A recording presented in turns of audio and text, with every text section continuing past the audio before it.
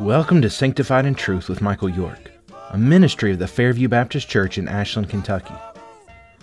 Sanctified in Truth is a daily podcast for followers of Christ who desire to imitate Him and to dedicate ourselves fully to the plans God has for us by deepening our love and understanding of God's Word. Today on Sanctified in Truth, we're going to be talking about the ministry of intercession that Jesus performs as we look at Hebrews chapter 7, verse 23 to 28. As always, I want to encourage you to read the passage before you listen to the podcast. The writer of Hebrews tells us something staggering about the ministry of Jesus. In verse 23, he says that Jesus always lives to make intercession for those who draw near to God. The word that the author uses in the Greek is translated intercedes, and elsewhere it's translated appeals or petitions. The idea is that the Son, that Jesus is right now before the Father making requests for us. But the question is, what is Jesus asking? Here in Hebrews 7, Jesus' work is compared that to the office of the priest in the Old Testament. The priests of the Old Covenant would offer sacrifices daily for the people. These sacrifices would be for the forgiveness of sin and a maintenance of the peace between God and man. Their world culminated on the Day of Atonement as the high priest was tasked with taking the blood of the bull and goat into the most holy place of the temple and sprinkling it on the Ark of the Covenant. In doing so, he was securing the acceptance of the people of Israel. It was, as the word implies, making God and His people at one, atonement. However, this rhythm of sacrifice continued over and over until Jesus.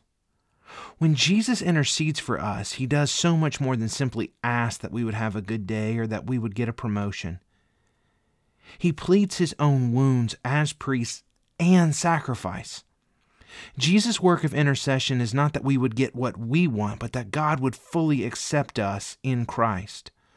What this means is that as we are praying, Jesus is pleading that God would work His purposes in us that Jesus died to secure.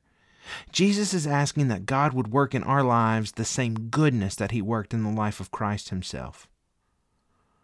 Now, we must not be careful to stretch our imaginations so as to construe a scenario where God's ready to smite us or reject us but for the cries of Jesus on our behalf.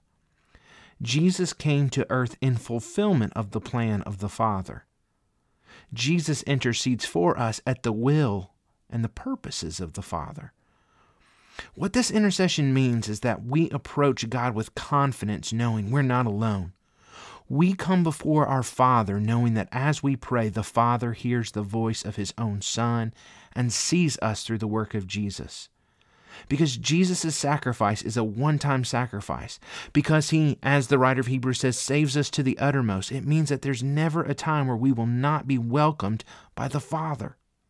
It means that God's desire for our best will never diminish. It means that our standing with God is totally secure and fixed because our standing with God is connected to Jesus' pleading of His own sacrifice.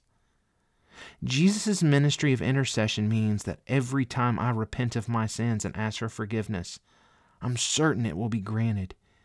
It means God never holds my sin against me because my sin has already been dealt with. Sometimes when sin creeps into our lives, we're tempted to not pray. But we have to remember that our standing with God is solely based on Jesus' work of atonement. As we're praying, God's not holding our sin over us because Jesus is pleading His sacrifice for us. Realizing that Jesus is praying for me ought to shape my prayer life. For one, remembering the intercession of Jesus reminds me that my presence is solely because of His work. I can't help but meditate on this and be thankful for the gift of prayer. There's no place for arrogance or self-glorification in prayer because my prayers are being enabled by Jesus' death. Another way that the intercession of Jesus shapes our prayer lives is that we should want our prayers to echo Jesus' prayers. Sadly, too often when we think of the intercession of Jesus, we want His prayers to echo ours. Jesus did not die for us just to live more comfortably. He died so we would live forever. Our prayers need to be shaped by the same desire to honor God that Jesus exhibited. Our prayers need to always be to the end that we would draw near to God through Christ. Finally, the intercession of Jesus shapes my prayer life by giving me confidence in God's desire for my best. If the Father so desired that I could have fellowship with Him through prayer, that He would send Jesus, who as a sacrifice would offer His life, and as priest who now intercedes on the basis of His sacrificial life, I can know that God will always answer my prayers with the same level of care and fatherly love. As we seek to think through the meaning, implications, and applications of this passage, we want to ask ourselves our three basic questions.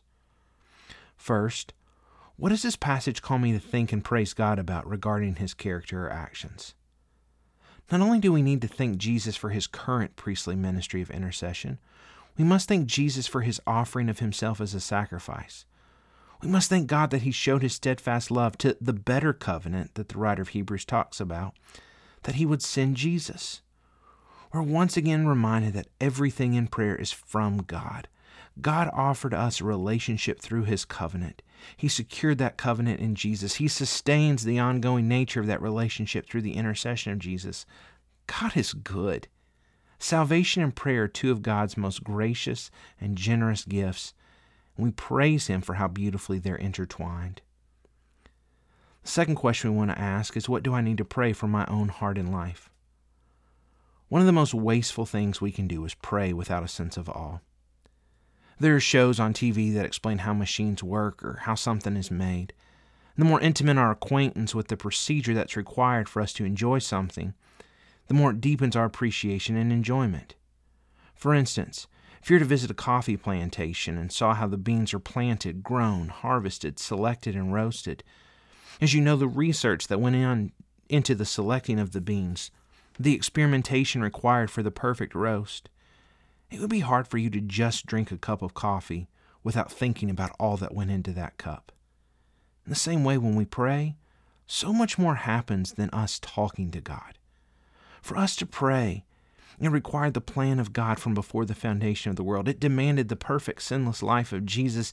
It needed the death and resurrection of Jesus. It necessitates Jesus' constant intercession. As I think about all of that, prayer's anything but routine. It works in me a deep sense of awe.